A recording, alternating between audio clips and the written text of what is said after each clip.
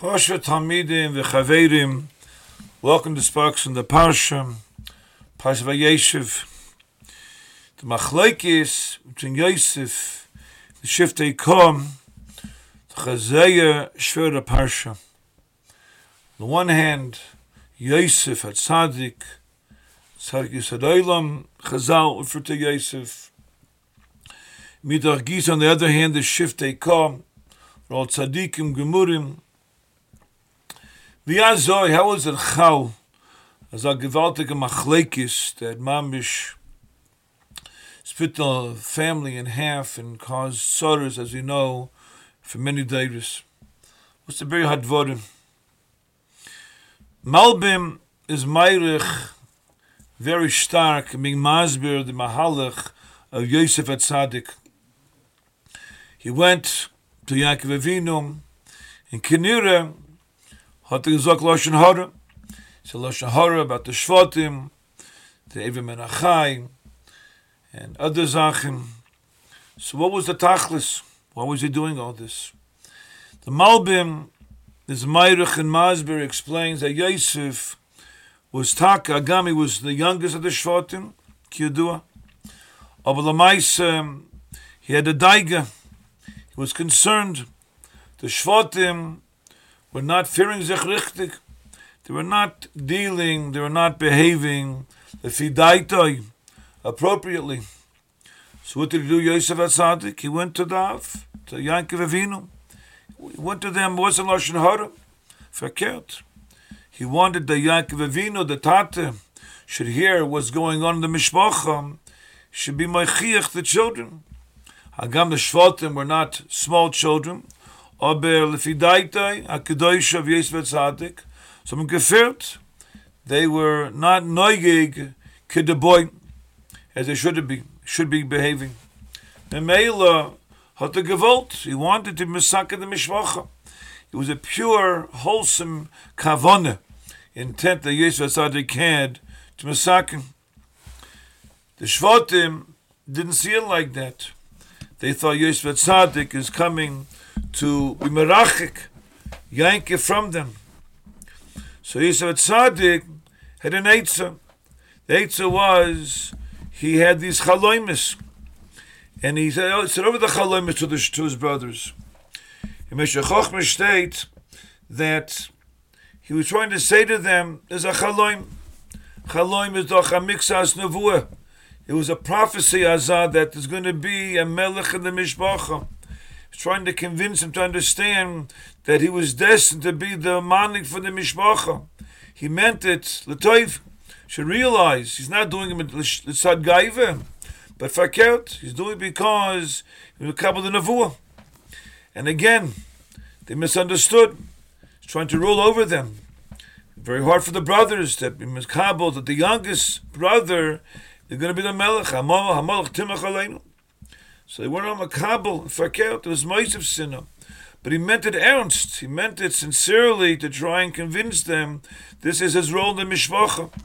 So he went weiter, had a second Chaloim. In the second Chaloim, he told them that it's not a lack of COVID, that he's going to be the manig of the Mishvacha, because Fakert, in the second Chalim, it was Nizgala, even the father, Yaakov, will be Mishtachave, will bow down, which taka happened, we know in Mitzrayim. So he was pointing out to them the Chalim, the Nevuah, clearly is demonstrating that there's going to be a Melech, a Manik in the Mishpacha, and the Vaila, he's going to fit that role. The Afalpi came, the Shvatim misunderstood. They thought he's coming to rule them, and Fakert, and saying the Chaloimis, he was showing Yankov that he's going to be the Melech, and distancing them from the father. Yaakov Avinu gave the Ksenis Pasim. What was his cheshbon? And the cheshbon was that he realized the Chaloimis are Taka Emes. So he wanted to give a remis to the children, to Shvat and Shiftei Kom.